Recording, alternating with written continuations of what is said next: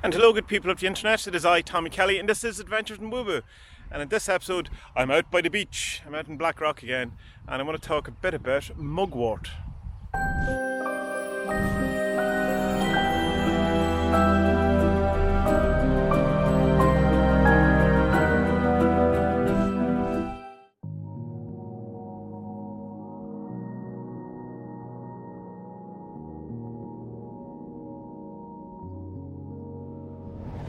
So, good people of the internet, it is a bit windy today and I could set up the lapel mic and stuff, but there's too many leads and too many things and it just becomes annoying, so the sound quality might be perfect in this.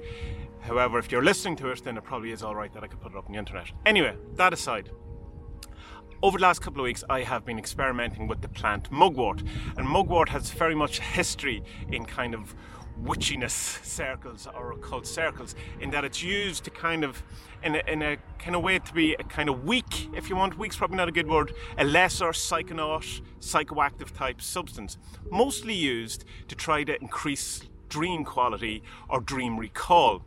And it's said though, however, that it has some sort of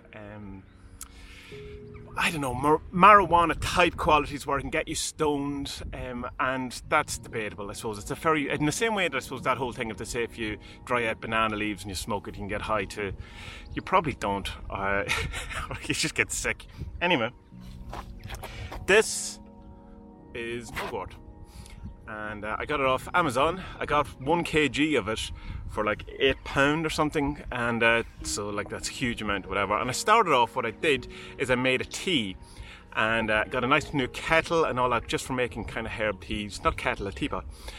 And the first couple of times I tried it, nothing really happened at all. It was kind of, I was doing it before I went to sleep, trying to increase some dreams. The very first night I had some dreams, and I goes, oh, we're on a winner here. Nothing more than what I usually have. And so I said I'll up the dose, as you do. So I made stronger teas and had it over next week or so. Now, it didn't do anything for me, other than one night I kind of felt very chilled out, and after I had the tea, and I was kind of going, oh, that's quite nice. This is probably what they're on about in the kind of stoned thing that you get from it. But it's not something that is hugely noticeable. It wasn't for me anyway. It was more kind of a very subtle thing, and probably a relaxed state that you could talk yourself into, so you definitely wouldn't need to indulge in any kind of plant-based medicine to get to this kind of state, but it was nice all the same. What I did next was I made a tincture, which is this here, and all I did for that is I got a load of the herb, is it a herb? When is a plant considered a herb? When it's not? I got a load of the plant, and I put it in a glass jar, and I filled it over with high percentage alcohol.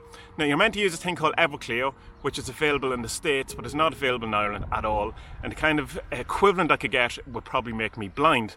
So I decided to go with a high percentage vodka, which is 40%, which is 80% proof, which is high enough, and I'm comfortable enough with it that it's not going to kill me. But you could probably do better. If you can source this Everclear, then that's what you do. So you leave it in the jar in the dark place for a couple of weeks, and every day you shake it and try to break up the plant a wee bit inside it. And I did that.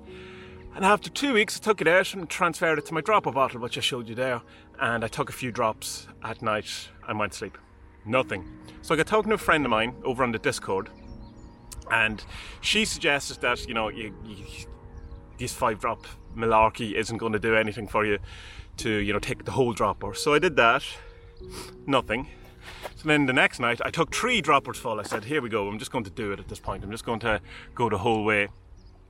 And kind of an interesting thing did happen to me. Now, this has happened to me before without mugwort, but I think there was something in it where there was this kind of very light, subtle, trippy kind of feel to the whole thing, almost as if mugwort was going around my psyche and checking me out. Now, I had listened to Gordon White talking about taking mushrooms on his podcast not long before, and he talks about that the very first kind of onset of taking mushrooms is as if the mushroom, the psilocybin, is checking you out. He's going around your mind, having a look at your different parts of your psyche or your different things and seeing what way it can interact with you. So it felt a bit like that, but in a very, very mild and subtle way, but noticeable way. And it did kind of feel a bit stoned and a bit kind of trippy.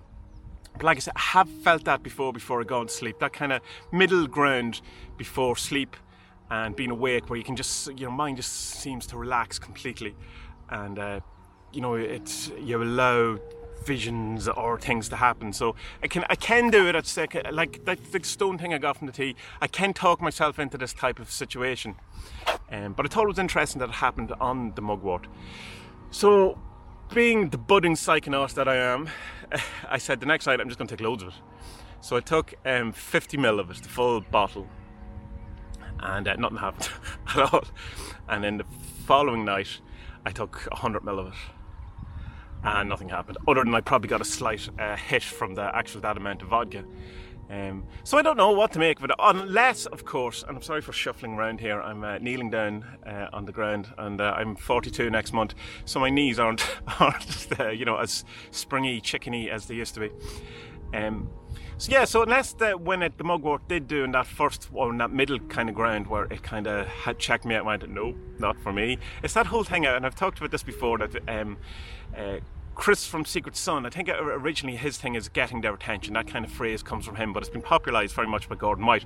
Getting their attention, getting the attention of, the spirits or the gods or the other, whatever these type of things are. And my kind of curse, if you want, is that I can get their attention. They just don't give a fuck. To go, yeah, we know you're there. Good luck to you. Same thing happened when I did a hape. That's a real Irish thing. A lot of ancestor work a couple of years ago, where I was kind of trying to engage with this ancestral lineage or whatever. And I felt that I did contact them, but again, they just didn't care. They weren't interested. So maybe there's something going on there where the mugwort said, "Oh, we'll check this guy out," and I went, "No, no, thank you." So I don't know. So I would suggest you check it out yourself, because people do report very much getting massive dream recall and getting into lucid states in their dreams from using this type of thing. People say you should smoke it. I didn't want to smoke it because I gave up smoking nearly 5 years ago, and I think anything kind of related to that is a kind of a bus to hell, if you want, or there's no going back. You could very easily get into that kind of habit again, and I don't want to.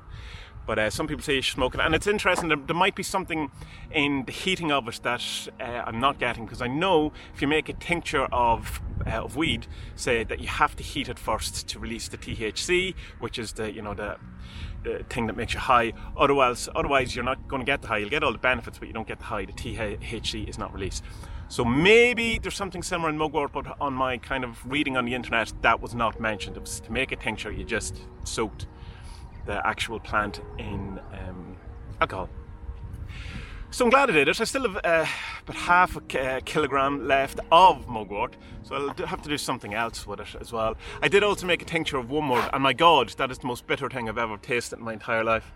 So I don't know what I'm going to do with that. It's meant to expel worms, intestinal worms, which hopefully I don't have. But I bought that more because of wanting to use it as an incense, because it's used in spirit work, graveyard work, and to confound your enemies. So I'm on to you, my enemies. I'm going to confound you with my wormwood. So that's it. That's my report on mugwort. Check it out. Do it yourself. Make a tincture. If you're into smoking stuff, smoke it. Don't mix it with tobacco. Just smoke it. It's also called sailor's tobacco. So it was used by sailors when they didn't have tobacco. So it's like a kind of a, it doesn't need anything else to burn it and whatever. I don't know. Try it out yourself. The tinctures are easy to make. If you can get Everclear, use it. But follow some sort of guide online. Don't be just taking my half-arsed explanations for how I did it. But it's really simple. Just put it in a glass jar, shake it every day. After a couple of weeks, take it out. The longer you leave it, the better. The higher percentage alcohol that you use, the longer the thing will last. And then take a few drops before you go to sleep, or make a tea, and see if it increases your lucid dreams, your dream recall, the intensity of your dreams, or any of those things.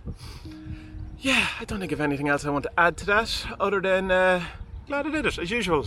Nothing terrible. It didn't go wrong. I didn't have nightmares, didn't any of those things. I would have liked to have a bit better experience.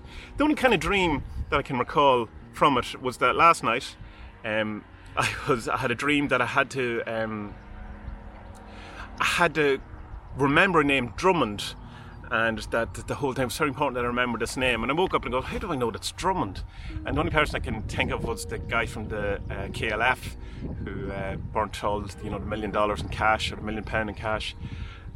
So I don't know, is there a lesson in that that I should burn all my money? I certainly am not going to attempt that, although I do find let's go on a tangent for a second, the whole idea of the danger and the kind of sacrilege that of burning the £1 million that they did. I find that fascinating, and there seems to be some sort of trickster energy or some sort of... John Higgs has a great book about the KLF, written kind of more from a chaos magic point of view really than a music point of view, but it's obviously a music biography as well. Though not really. It's, there's Alan Moore's in it, all this type of thing. So check that out maybe, tangentially talking about that. So good people of internet. Before I start going off and explaining all my dreams to you, which is the most boring thing in the world when someone starts explaining their dreams to you, I will go and bid you adieu from the lovely scenery that is Blackrock in Dundalk. I'm out on the beach.